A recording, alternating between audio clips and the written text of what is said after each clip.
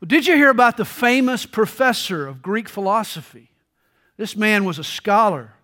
He lived and he breathed the classical writings of the Greek masters. Well, this professor, he moved near the university and was looking for a good laundromat. He thought he'd found one until they tore his suit pants that he'd taken in to have dry cleaned. This was his favorite suit. He was angry. He walked in and he held up those trousers and he shouted at the launderer, "Euripides?" The owner was startled. He said, "Well, if you say so." And so the professor shouted back, "Then Eumenides." You get it? Euripides, Eumenides. Euripides was an ancient Greek playwright. Eumenides was the Greek play. It's a little Corinthian corniness to open up our third study here in Paul's letter to the church in Corinth. But it's more fitting than you think. For this is what the Corinthians had done to this church. They had ripped it apart. Cliques had formed and torn apart the body of Christ. You see, after his greeting, Paul dives right into the problem. In chapter 1, verses 10 through 17, he holds up this church. These are people who have been called to be saints, who've been enriched in Christ, who have been gifted by the Holy Spirit. They come short in no gift. They're eagerly awaiting the return of the Lord. And now Paul points to these precious people and he shouts, "Euripides!"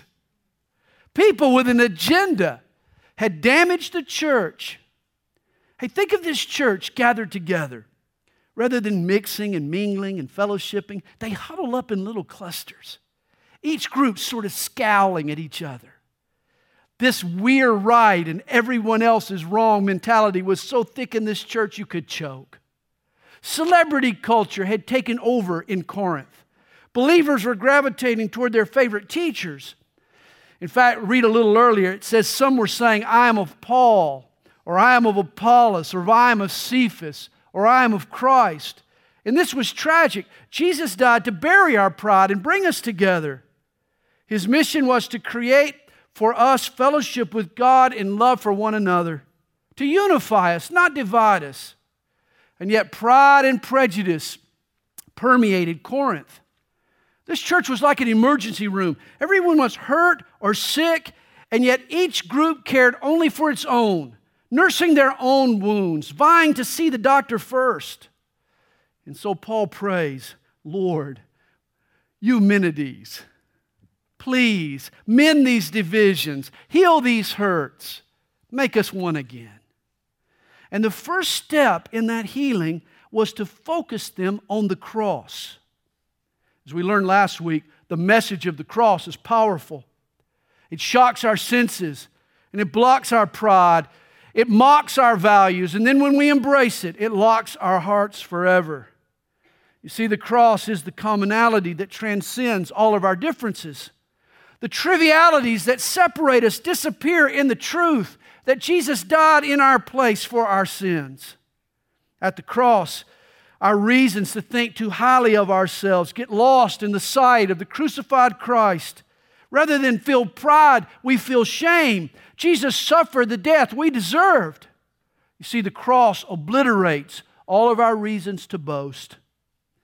And at the cross, God is mocking the values that once supported that pride and prejudice. You see, in light of the cross, wisdom and power are no longer badges of honor. So what if you're the smartest girl in the class? So what if you're the strongest guy in the weight room? When Jesus saved us by a means that the world deems as foolish and feeble. See, the cross was a slap in the face to wisdom, and it was a parody on human power. And it is at the cross that we fall in love with God. For the cross teaches us that all God's blessings come not through human achievement, but through simple faith. You know, it's been said, the only truly level ground in all the universe is at the foot of the cross. For it's not who you are, it's not what you've done that gains God's approval. It's what Jesus did on that cross. And that applies to us all, which is the love and grace and mercy that we all share. After we've been to the cross, we no longer boast in ourselves, but in the love that drew Jesus to that cross. And so the first step in mending the divisions here in Corinth was the message of the cross. The Corinthian church was full of itself. It was haughty and arrogant and in need of humility, and so Paul takes them to the cross. But the second step was to remind them of the makeup of the church. For Paul says to these Corinthians, have you looked around? Have you looked in a mirror lately? You see, a quick inventory of the people who made up this church should have reminded them, hey, we're not all that. The Greek word translated church is ekklesia. It referred to a group of citizens who had been called out from their homes and assembled in a public forum. Literally, it could read, the called out ones. And this was the church in Corinth. God had called them out of the world and called them together in Christ to live as one family, to treat each other with the same kind of love and grace and mercy with which Christ treated them. But look around at who God chose to call. It wasn't Corinth's elite. It was the scum and the scourge of society. Paul tells them here in verse 26, for you see your calling, brethren, that not many wise according to the flesh, not many mighty, not many noble are called. Once a member of England's royal family, the Countess of Huntingdon, she was asked how she was converted to Christ. She replied, she said she was saved by an M. When asked what she meant, she explained, I'm thankful that God said not many noble rather than not any noble. She was referring to the M in our text. Certainly, the early church had some distinguished and wealthy members. Recall Joseph of Arimathea, the rich Jerusalemite who allowed the women to lay the body of Jesus in his new tomb. And Nicodemus, another member of the Sanhedrin. Both were men of means. There was Sergius Paulus, the Roman governor on the island of Cyprus, Paul's first Gentile convert, as well as Lydia, the businesswoman from Philippi. And of course, Dionysius, the Areopagite, one of the resident philosophers that Paul had met on Mars Hill in Athens. Even Corinth had a few members who the world would have considered mighty or noble. In fact, Paul wrote to the Romans from the city of Corinth. And at the end of his letter to the Romans, he sends greetings from Gaius, my host and the host of the whole church, and Erastus, the treasurer of the city. It seems that Gaius and Erastus were prominent Corinthians, two men from the ranks of the well-to-do. See, Paul didn't say not any, but there were not many noble and mighty who had found their way to Christ. And this was not just true of the church in Corinth. All across the ancient world, the first Christians usually came from the ranks of the poor and the oppressed.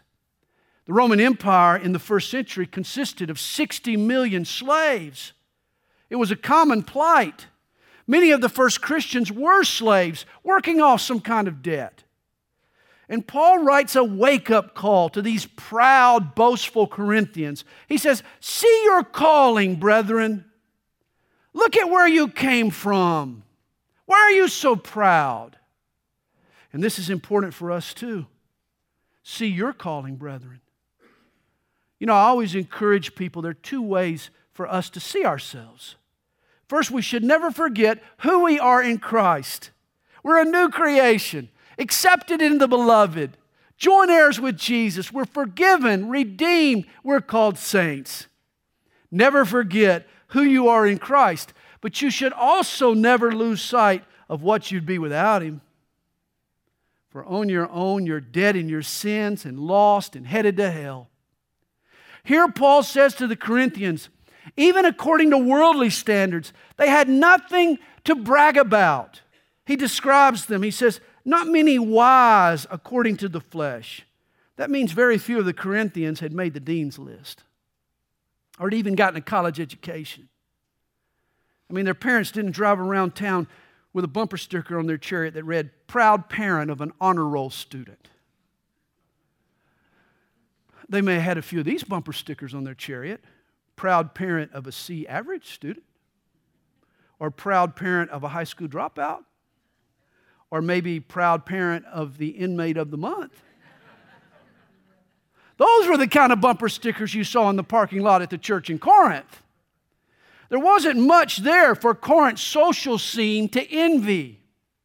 As far as the world without Christ was concerned, few of these Corinthian Christians had even risen to the heights of mediocrity. They were average at best.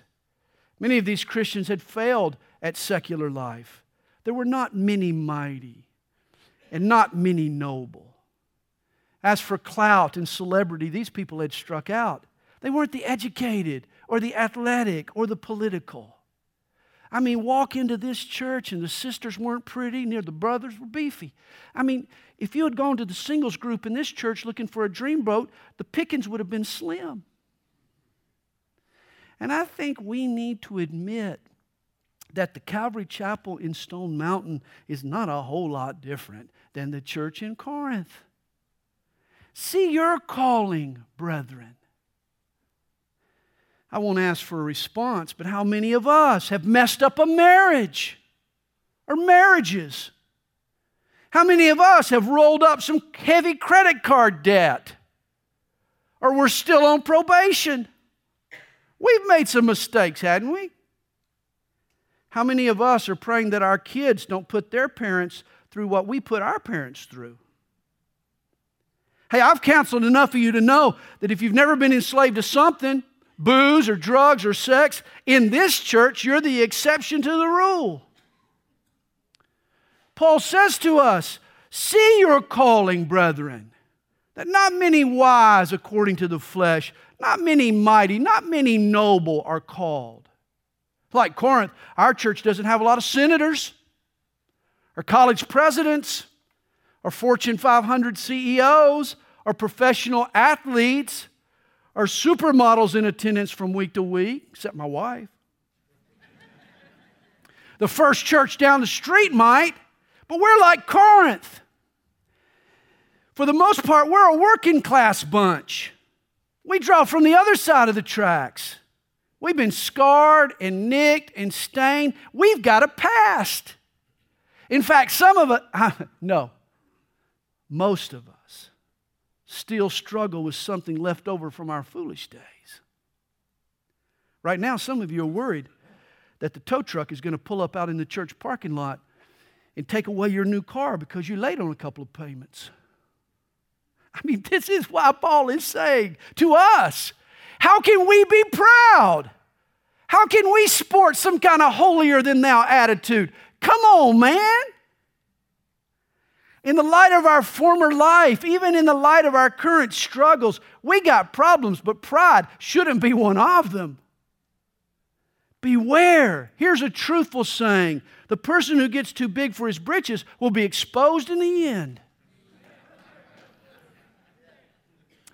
And yet I love Paul's words here. See your calling, brethren. He knew their past, but he still calls them brothers. Paul was confident that what Jesus had done on the cross more than made up for what we lack in and of ourselves. We are products of His grace, not of our own goodness or wherewithal, but grace and grace alone. I love this quote. The Christian church is the only society in the world in which membership is based upon the qualification that the candidate is not qualified to be a member. Even the person the world calls wise or mighty or noble is nothing before the holiness of God. None of us are worthy to be called brethren, and yet that's how grace addresses the Corinthians and us. And then Paul continues explaining God's wisdom in verse 27. He says, but God has chosen the foolish things of this world to put to shame the wise. And God has chosen the weak things of the world to put to shame the things which are mighty. And the base things of the world and the things which are despised, God has chosen. And the things which are not, to bring to nothing the things that are, God chooses the simple, not the smart, the weak, not the strong, the humble, not the noble. And why? He answers that in verse 29, that no flesh should glory in His presence. Don't you just hate to be forced into a conversation with someone who only wants to talk about themselves? Don't you just hate that? I do. I think this, and I think that, and I did this, and I did that, and I am this, and I am that. Oh, give me a break. It's like that recurring scene in the Charlie Brown comic strip where the cartoonist, Charles Schultz, he has the teacher saying, why, why, why, why, why, why, why. I mean, after a while, you just turn off the lady. You go to sleep. And that's how I treat someone who only likes to talk about themselves. Now imagine having to put up with the person who's talking about himself for all eternity. Why, forever. That's too much to even contemplate. And that's how God feels about it as well. He'd rather spend eternity with humble, grateful, forgiven sinners saved by grace than a bunch of self-righteous braggers who only want to talk about how good they were and what they did to save themselves. God forbid putting God through such a thing. That's why He chooses people who have no room to boast, who have done nothing, who were nothing, like you and me. Paul explains that God has made some unusual, even bizarre choices just to avoid men of God taking credit for the work of God. God chose the foolish. The Greek word is moros, from which we get the word moronic. Notice this, God chooses morons to do His work. I mean, that way He avoids anyone crediting our cleverness or our ingenuity or our charisma. Often today you see churches and ministries built around a dynamic leader and dependent on human acumen and talent. But that's not how God chooses to roll. He avoids that kind of scenario by choosing what appears foolish, even moronic.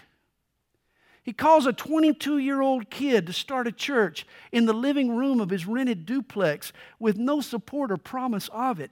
And I was that kid. People thought I was nuts. If the me today had been counseling the me then, I would have said you were nuts. God used our meagerness, our littleness, our unpreparedness to show off what He could do. He has used the foolish to confound the wise. Remember the 12 disciples Jesus picked?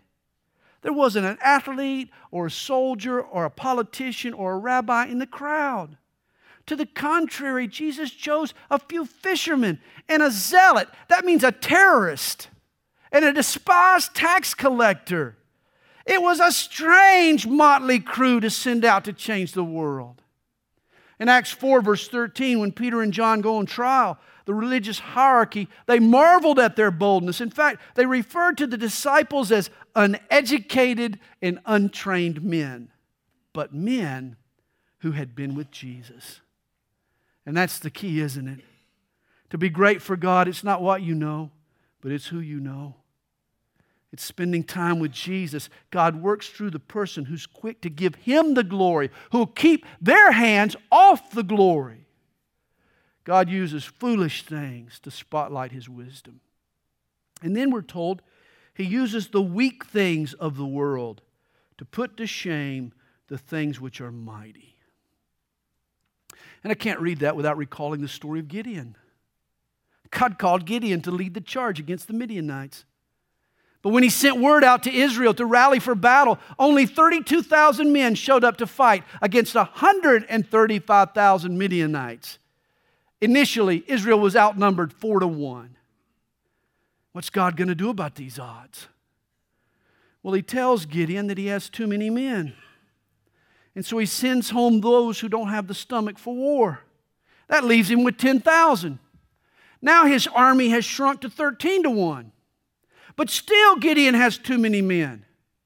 God tells him to take his army down to the spring and let them drink. The 9,700 ready soldiers who could have been some help get sent home, which leaves Gideon with just 300 soldiers.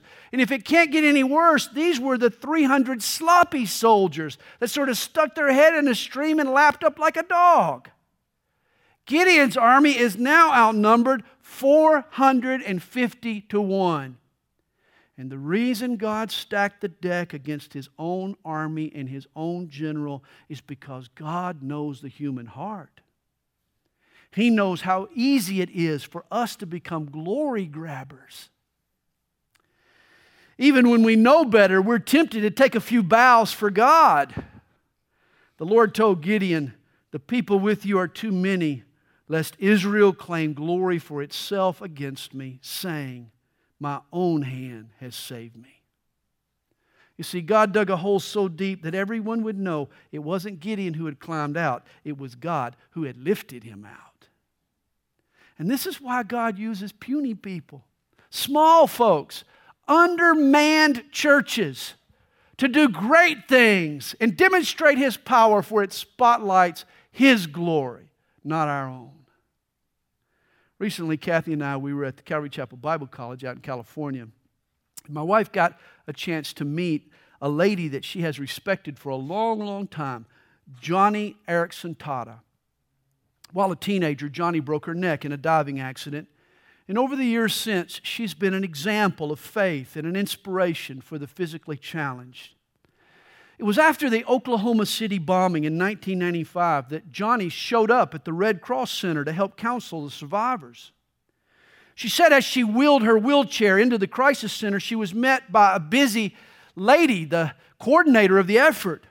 This lady gave her a warm welcome. She said, "Oh my, are we glad to see you here?" Johnny asked, "Why?" She answered, "When people walk up to you in your wheelchair and see how you handle your personal crisis with that smile of yours, it speaks volumes. It assures them that they can handle their crisis too.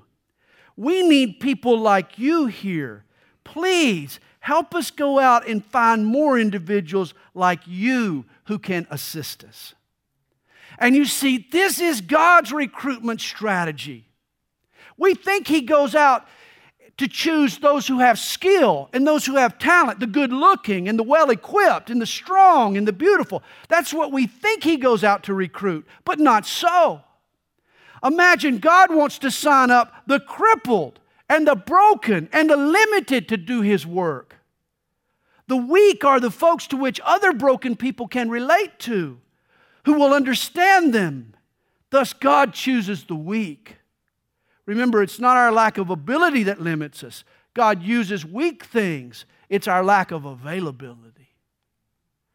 We're told God even chooses the base things of the world and the things which are despised.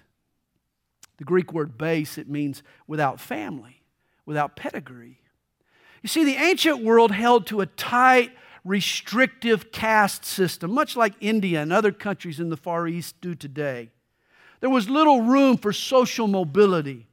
You lived basically where you were born. Same place, same strata. Little changed in the way of privilege over the course of a person's life. You were stuck. Your destiny was determined for you. And Paul's words here must have boggled the brains of the Corinthians who read this letter. For God says He chooses who no one else chooses. God picks the despised and the rejected and the left out and the forgotten and the abandoned. You see, the church was the one place in the Roman world where the outcast could belong and find a purpose. The one place. Listen to historian Garrett Fagan describe how Rome treated people, especially weak people. He says, ideas of human dignity were almost non-existent, and large swaths of the population were seen as inherently worthless. Weak members of society were objects not of compassion, but of derision. Romans lionized strength over weakness, victory over defeat, dominion over obedience. Losers paid a harsh price. Roman politics became a ruthless game of total winners and abject losers. And it was the losers, at least those that the society considered to be losers, that flocked to Christianity. For in Christ, they were given a chance, a real opportunity at a new life, to make a difference in their world. And this is still true. The world we live in still has its winners and its losers. But in Christ, I don't care how much losing you've done in the past, you can still be somebody in Christ Jesus. You can be somebody for God. The church isn't just for blue bloods and privileged folks. In the kingdom of God, it's the mutt that wins the dog show. God chooses and He uses who the world despises. Paul goes as far as to say that God uses the things which are not to bring to nothing the things that are. The word nothing could be translated what seems to be nothing, or what is considered by society to be nothing. You know, the world we live in, it likes to write people off, doesn't it? It likes to pin their obituary before they're dead. But God specializes in second chances and resurrections. Even the resurrections of hopes and dreams and reputations. God finds the person who's been cut from its team, and He gives them a spot on His roster. He gets them back in the game. Don't let the world around you dampen down the possibilities before you find out what God can do. You could say God builds His team with undrafted free agents. He signs players on His team that nobody else wanted. God wins championships with a roster full of scrubs. This is why I think God loves the Atlanta Hawks. Now, the Hawks aren't what I would call scrubs, but listen to the pundits. They all tell you that the Hawks can't win the big game because they lack a superstar. Prior to this year, they were a squad of no-namers, a team flying under the radar. And this is how God constructs His team. His Son is the only superstar. The rest of us are bit players. We're just role players. And God is willing and able to use us if we always defer to Jesus. Yet here's a problem. We marvel at this thought of God using the foolish and the weak and the base and the despised and the nothing, that God would recruit these people for His team. That's amazing. Amazing grace. Sign me up. But then I realize these are the people that are going to be my teammates. I'm going to be wearing the same uniform as the base and seen with the despised and be working with the foolish and be dependent on the weak and hanging out with the nothing. And this can pose a problem for my pride. In the C.S. Lewis book, The Screwtape Letters, a senior demon, Screwtape, he writes to his apprentice demon, Wormwood. This novice demon is upset that the human to whom he's been assigned has become a Christian. But Screwtape isn't so discouraged. He points out the possibilities of the local church. Basically, he says, just wait until your subject goes to church, and he'll get exposed to all those annoying people. There's plenty in the church to bug him and distract him from his newfound faith. Being around weak and base and foolish and despised people, even after they've been redeemed, isn't as easy on the ego as hanging out with the strong and smart and sophisticated. You see, he's saying even a church can be used to discourage a Christian. Remember what Paul is telling us. The church isn't supposed to be the hip and happening place. This is not supposed to be a place that's going to pump up your reputation and pump up your networking and make you privileged in the community. This is not this is not the social scene that's going to stroke your ego. This is not the popular hangout that you want to visit to see and be seen. To the contrary, like the cross, the church is an affront to our pride. See your calling, brethren. Look around and see the misfits that are now your brothers. Welcome to the church. We are God's way of mocking the world's wise and strong and privileged. I read of a man and his wife who were waiting to board a flight, and they unexpectedly got bumped up to first class. It was the only time they'd ever been pampered on a plane. They got that little warm towel and a nice meal, some real silverware, plenty of elbow room.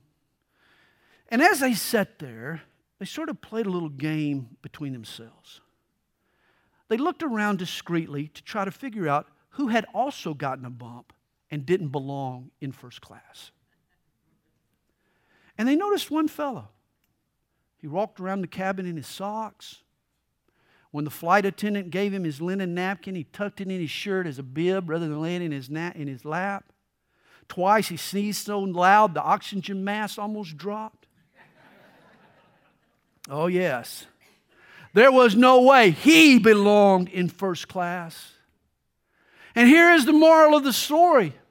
So often we're like that snooty couple on the plane playing the game. We look around at the church and all its misfits here. We have this air of superiority. We're embarrassed by our brothers and sisters. And yet the truth is, we don't belong here any more than they do. We are every bit the misfit in someone else's eyes. But the cross and the church were intended to humble us. Don't be ashamed of the church. Recognize it is God's means of showing off His grace and of challenging this world's values. Understand the team you're on. Realize God's purpose for His church. You see, like the Greeks of old, people today, they admire wisdom and power and privilege. And that's why God has chosen the cross as the means to our salvation, for it is an affront to all three. And this is why He chooses the church. You see, the type of people that God picks to be part of His kingdom and to do His work on earth baffles our employment strategies and undermines our notions of power and turns upside down our concepts of rank. God chooses not the smart, but the simple, not the mighty, but the frail, not the upper crust, but the down and out. He's making sure that every knee will bow before Him, that no flesh, no man will glory in His presence. God has made it so no one can say God uses only the slick or the smooth or the strong or the spotless. No, God uses the bottom of the barrel to show He's on top of the world.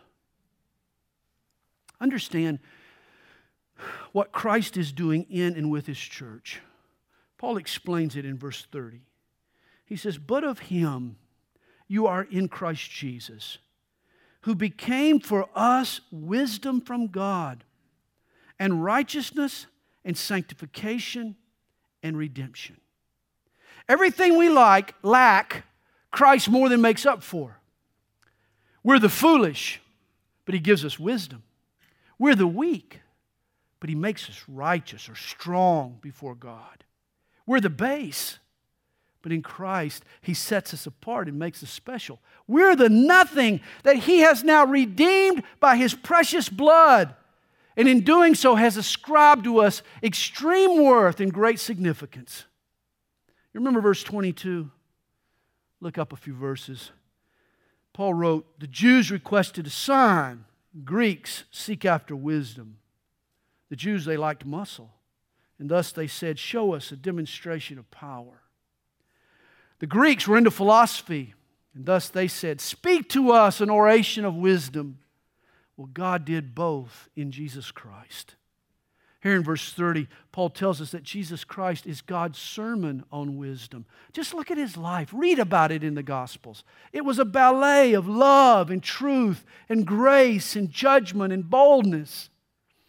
He spoke profoundly simple, and He spoke simply profound.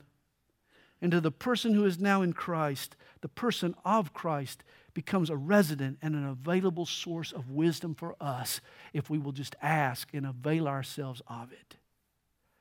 And then to the Jews, Christ is a source of strength and might. He brings the superpowers of righteousness and sanctification and redemption to ordinary people. Here's what this means. Righteousness. Jesus makes us right before God. How amazing is that? Sanctification. He makes us clean before men. And redemption. He reconciles our past and makes us ready for the future. Now, when you think about it, here's your standing in Christ. You are right with God. You are clean before men, and you're ready for the future. That makes you strong. That makes you powerful. Add God's wisdom, and there's nothing you can't tackle. This is what we find at the cross and in the church. The wisdom of God and the power of God. And thus Paul concludes his thoughts on the church in verse 31 by quoting Jeremiah chapter 9. That as it is written, and Paul actually summarizes the end of chapter 9. He says, he who glories, let him glory in the Lord. Now let me read you the fuller version of Jeremiah chapter 9. Verses 23 and 24 tell us. Let not the wise man glory in his wisdom. Let not the mighty man glory in his might, nor let the rich man glory in his riches, but let him who glories glory in this, that he understands and knows me, that I am the Lord. Now this is pretty amazing. It's pretty amazing that our study this morning ends with the text that we'll be working through this evening. Tonight we're in Jeremiah chapters 8 through 10. I don't believe in coincidence. So apparently God wants us to really get this. He's given us this twice in one day. If you've been to the cross, if you're part of the church, you should think differently.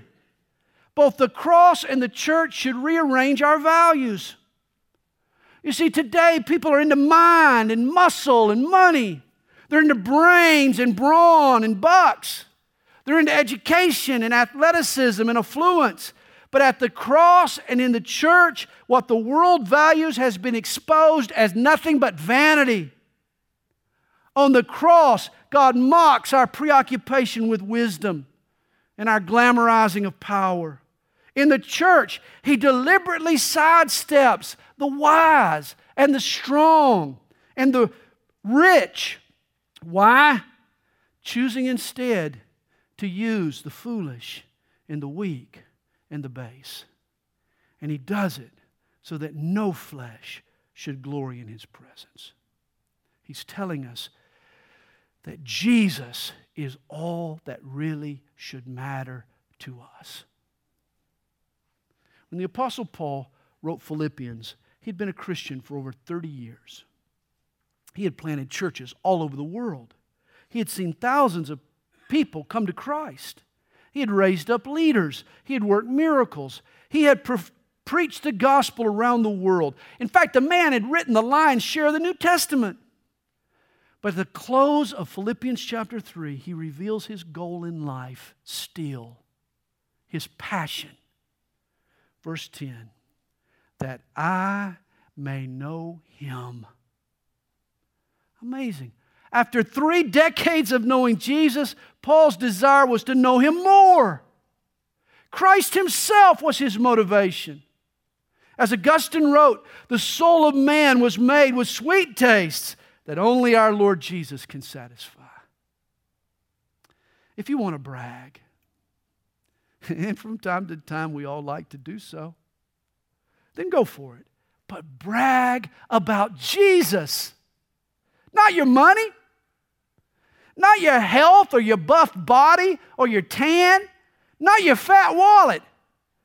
For those of us who have been to the cross and are part of the church are no longer impressed.